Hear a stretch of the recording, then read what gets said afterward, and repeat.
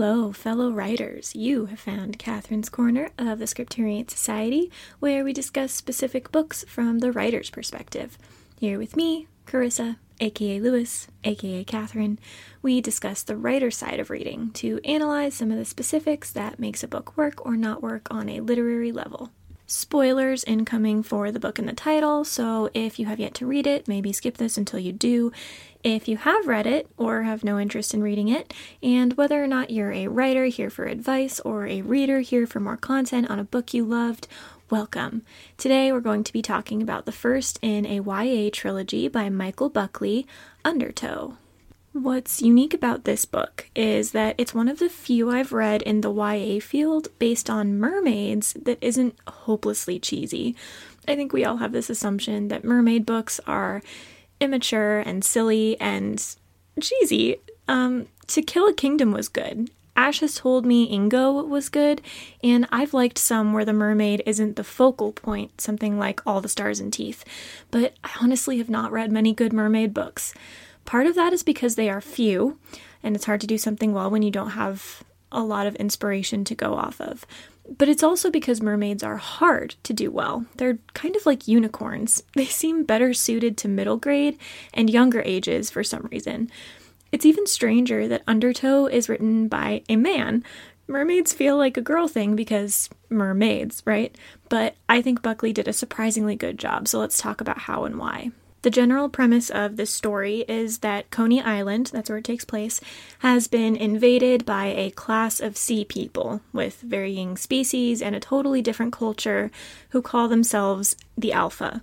They have fled the sea for some reason and need to live on shore for a while, which creates all sorts of problems with the humans living there. Our main character is Lyric, who we soon learn is actually half alpha. Her mother is one, essentially a spy sent ahead of the others, and she hid this from Lyric for most of her life. So Lyric and her family have to keep their heads low and stay under the radar of the government and the general public, lest they turn on them if they find out. So we start out the book on the first day of school when the federal government, I think, has mandated that a contingent of Alpha students attend Lyric's school. Of course, some people hate this, and the Alpha hate this too, but everyone's in a tough situation, being given direction from people in Washington who are not actually in New York to understand the tensions, and so craziness with a healthy dose of violence ensues.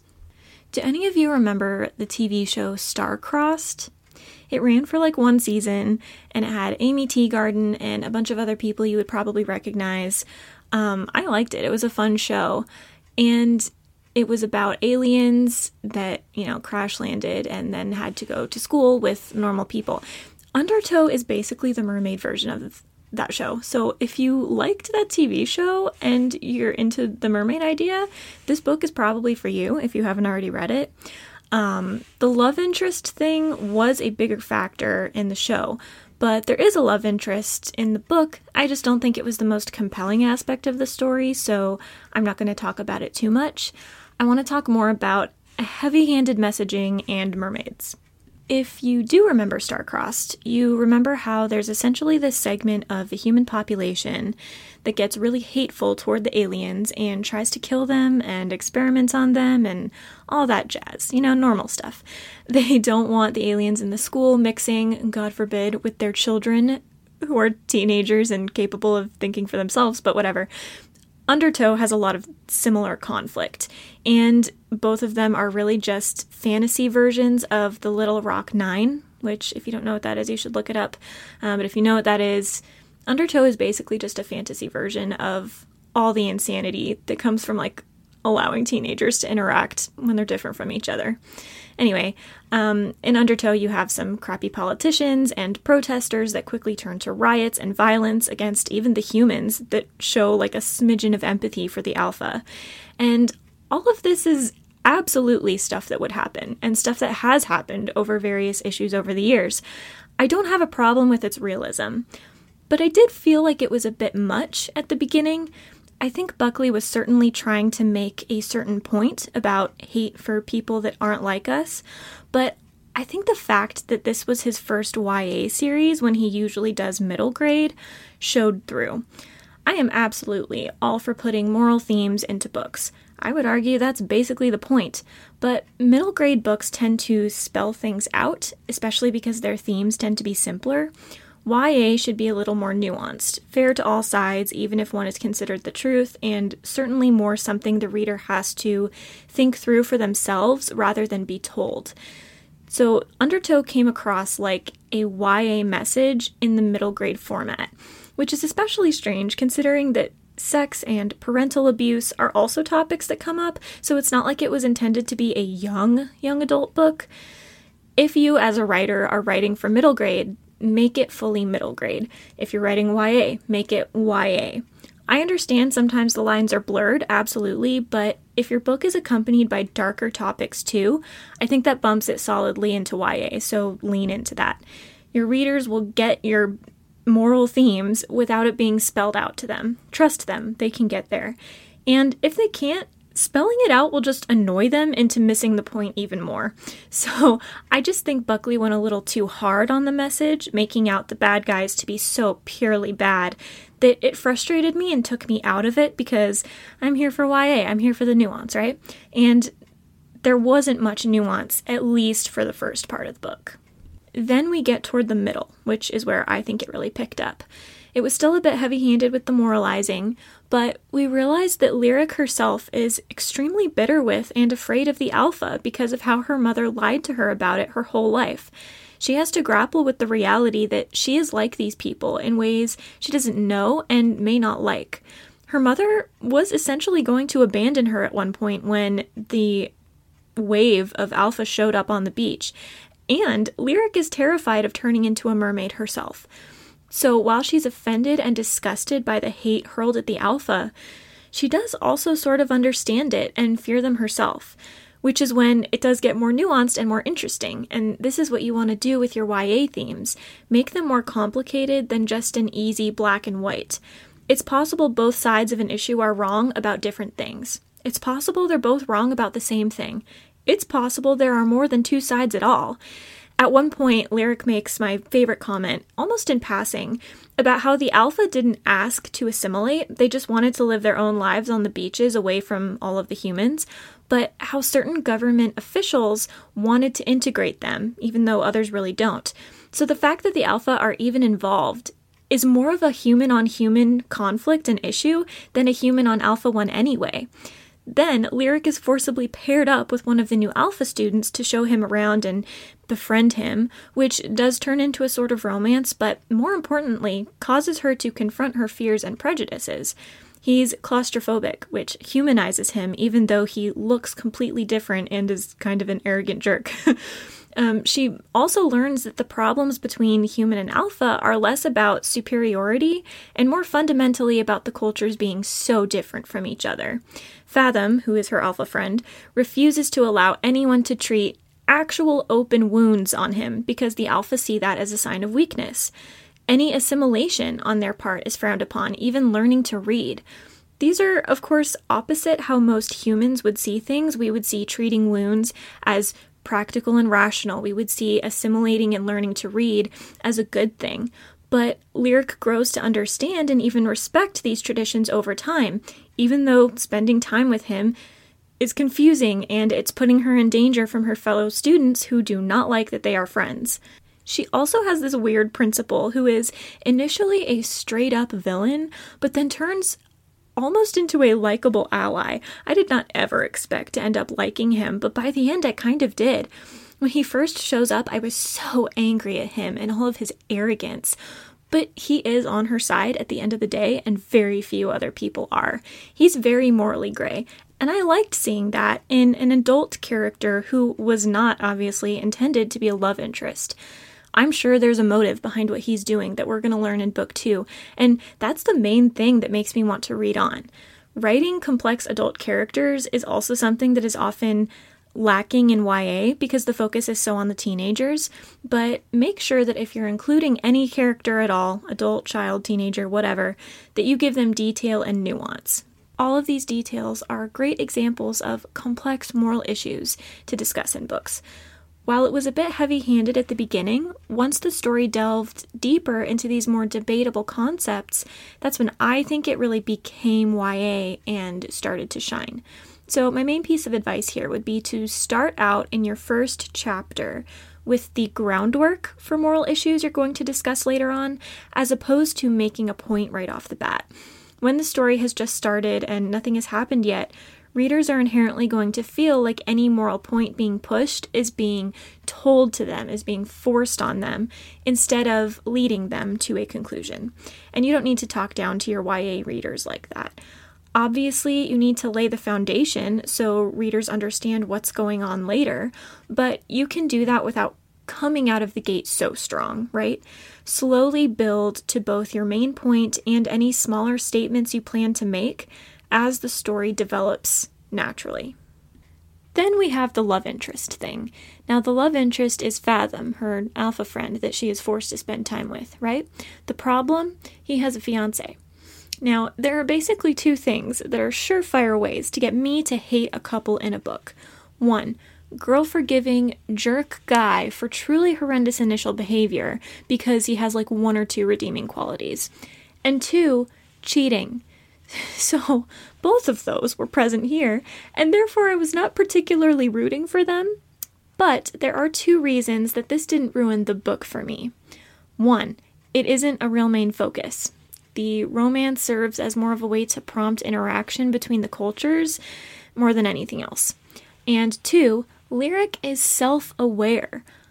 I hate it when girls in books are all, I can't control myself, I just want what I can get right now, even if he can't promise me forever. And this is stupid. Is it realistic? Maybe. But it annoys me, because contrary to popular belief, teenagers are in fact able to control themselves. Their emotions are not always leading them. They do have self-control, and sometimes they even want other things more than emotional satisfaction at any given moment. They're not always the most mature about it, and they can't think through consequences maybe as well as adults do, but we can absolutely hold them to higher standards than excusing them for bad behavior because they were emotional at the time. So I liked here that Lyric, while she made some stupid decisions, owned up to them and acknowledged that they were bad choices and didn't use her emotions as an excuse to do bad things. Once she's caught having kissed a guy with a fiancé, she doesn't pursue him any further. That one emotional choice led her to be horrified with herself and take a step back. She doesn't go on a weird tangent about how they deserve each other and their love is worth it and how they're so important. She out loud says to the fiancé that she feels bad and that she knows it can't go anywhere and that she's not going to try. She acts like a decent human being, even if she made an initial mistake. And I appreciate that. Teenagers should be told that they can exhibit self-control.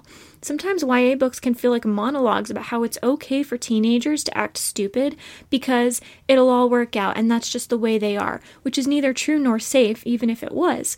So if you're a YA writer or any writer writing teenagers, please hold them accountable. It's okay to do that. Teenage hormones should not be a plot device, especially when we would denounce their behavior from any other character. Most teenagers are not going around sacrificing their dignity and beliefs just because a guy or girl is super hot. That wasn't my experience as a teenager, so I wish books would stop implying that this is how teenagers behave. They are at times irrational. So for instance, Lyric has this sort of love interest with a guy she's been on and off dating, and her behavior around him makes a lot of sense. That's the kind of back and forth, confused, fumbling kind of romances that most teenagers have. But I don't think most people can go around claiming that their hormones are in control when they have free will and the ability to make decisions. Yes, some of those decisions are harder based on your emotions at the time, but they're not out of your control. So I really appreciated that Lyric was both an emotional and logical and fair person in the way that she treated her actions and her emotions and everything. And I don't think that that's a rarity among teenagers. I also appreciate here how Lyric's internal monologue was not annoying.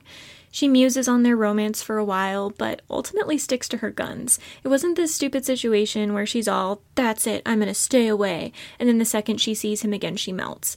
She actually holds herself to that, right? Again, she's in control of herself, and good for her. And I'll say it, I liked the fiancé too.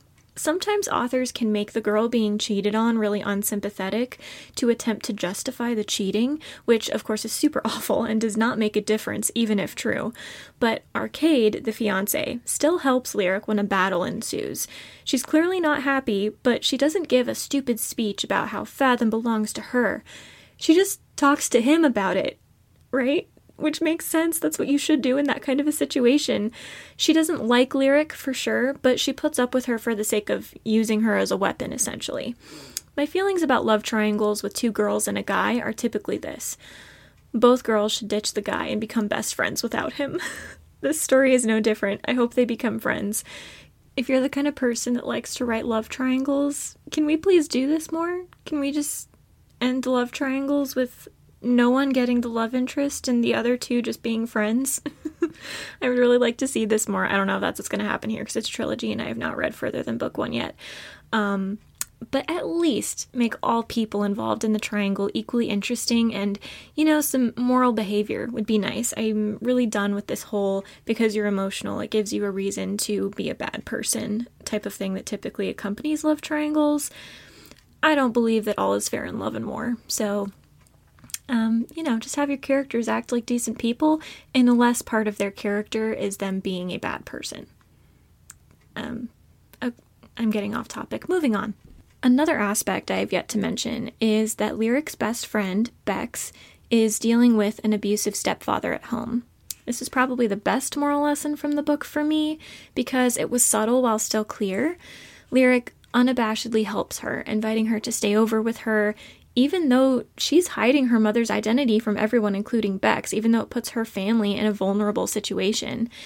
And I think Buckley is making this point that when enormous conflicts are going on, like a war or like a sea species appearing out of the ocean and throwing everything into chaos, small problems, like one individual living in an abusive home, still prevail.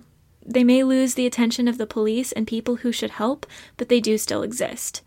Bex essentially has to live with the situation because her family is too poor to leave and the police are too overwhelmed to help her. And I really love the conversation opened here, not only about how systems need to be in place to help specifically people like this, but also how important it is to help your friends on an individual level. Sometimes we get so caught up in doing big things, right, and helping people in other countries or other states or strangers we've never met, that we miss the people right in front of us. And it's just as important, maybe even more important, to help the friends you know well. It's not like you get less credit for it just because you love them, right? Like, Bex needs Lyric's interference, and Lyric essentially saves her life just by giving her a place to go and a person to call when things get tough. That's important. And these smaller issues are things that would still be going on during big picture emergencies. So I think it's cool that he added that subplot. If you're writing big war-type situations, whatever the genre, don't exclude the little details like this, the normal pervading problems that would still continue to make their dents in people's lives. They don't need to take over, unless that's what your story is about, but acknowledge they would still exist. It adds layers to the world, even and maybe most especially in an urban fantasy. Bex also has this sweet little romance going on the side, and I'm not going to talk a lot about it, but Buckley does boldly kill this love interest off. And again, for subplot reasons and not major ones. He doesn't die in a war. He dies defending her from her abusive stepfather. We rarely see those kinds of deaths in fantasy books like this, but I thought it was well done. I think it added to the idea that more is going on than just the big picture, that people have individual lives with small scale but still important problems. And it was also a sad death because this guy was legitimately great. I never see these things coming. They spend like 100 pages happy and with no conflict, and I'm all, this is great, there's no way it's gonna go bad. And it always does. It's disguised as just a prompting for Lyric's thoughts about Fathom, but it does also take a turn, and I'm sure other people saw it coming, but I did not, so I thought it worked. Okay, now I want to talk more in depth about the mermaids. I think there are generally 2 rules you have to follow to make a mermaid book work in an urban setting. High fantasy is a different story, but we're not going to talk about that here. 1, the mermaids need to be scary. Traditional mermaids just don't create enough conflict in an urban setting. So to make them work, you need to change them up. Get creative. What types of creatures would reasonably survive under the ocean? How would they interact? Fathom, for instance, is claustrophobic because there are no ceilings underwater. How would they develop their own prejudices, their food supplies, their weapons? What would they war over? How would a culture evolve underwater? This is essentially a rule with any magical creature. You don't want to be too derivative. But think about these things and transform your mermaids into something that almost can't be called a mermaid. There are a bunch of different species present in this book. Some of them have gills, some of them have scales, some have blades that come out of their arms, some of them can cook people alive. It's so cool. One of the species is more typically mermaid, but because they aren't the only ones, all the conflict and the culture roles feel realistic. Also, they hate being called mermaids, and that's the second thing. Pit the mermaids of your world against the stereotypes that the human world has. Don't pretend like humans haven't invented stories for centuries about sea people. If mermaids appeared on our shores right now, we would not abandon all our preconceived notions and accept their actual culture. We would try desperately to fit them into what we've always assumed mermaids to be. And I liked that these sea people were forced to live up to and undermine the stereotypes that existed in the human mind. It was this extra barrier between everyone and allowed for a lot of good world building in the contrast without it feeling exposition heavy. A third thing that's just a personal thing for me, I'm not going to say it's a 100% of the time rule, is the romance piece. Though there is a love interest in this story, I've said it's not the focus. I think mermaid books have a habit of leaning heavily on the romantic aspects, on, the beauty of the mermaids and the romance of the mermaids. But there's no real reason that mermaids need to be attractive to human beings, or vice versa. Can they be? Sure. But I think this is why mermaid books have become so cheesy over time. They're chalked up to fancy love interests with little personality. Give your mermaids a reasonable culture and then follow all the other rules of love interests and it can work. But trying to make a character fall in love with a caricature is just not enough conflict to carry a story. Don't lean too heavily on the romance unless it's specifically a romance book. Romance is present here, but it's A, the male, who is the mermaid, technically, which is at least different and kind of cool, and B, not the driving conflict. And I personally like that a lot because I think it undercuts any cheesiness that might exist otherwise. So, long story short, I did generally like this book. One extra little point I want to make is that the word sick is used a lot, as in, these waves are sick, bro. And I just don't like that word. I felt weird saying it just now. I think it's also just too dated. This book was published around 2015, I believe, and I just think that word has gone out of style in most American households. I don't know, maybe people in the Coney Island area still use it very liberally, but it doesn't feel like universal American slang anymore. And I certainly don't associate it with New York. So the thing to take away here is that I think you should be careful as writers to date your books too much by using current slang, especially slang that has a primary meaning that means the opposite and could therefore get confusing for readers down the line. I read the word sick several times thinking it was a bad thing, like a person was going to throw up or something, when it was actually just a statement more like, cool. So either use your urban slang in context that cannot be mistaken, or try not to use it at all. If it's a regional type of slang, treat it like fantasy slang. Make it abundantly clear from the start that this is a slang or curse word, as though your audience has never heard it used that way before, i.e. you need to use it a few times in dialogue. But this is probably subjective to how deep someone's association with a word goes to the slang versus the literal meaning. Just be aware that it may be misinterpreted, if even briefly, by someone that is not used to seeing that. So just try to make it as clear as possible in context. Aside from that, I did like this book. It was good, especially for a mermaid book for which there are just not a lot of great influences to look to for guidance, especially in YA. I don't have the second book, but I probably will soon. I want to know more about these concentration camp-like places where they're sending the Alpha and the people who defend the Alpha. And I just like that Lyric is not an annoying main character. She's partly competent and partly aware of her lack of competence in other things, and I appreciate how uncommon that is in YA. So if you haven't read it yet, I would recommend if you're into the mermaid thing. Yeah, on that note, that's all for this discussion. Thank you for listening, and I will see you on the next page.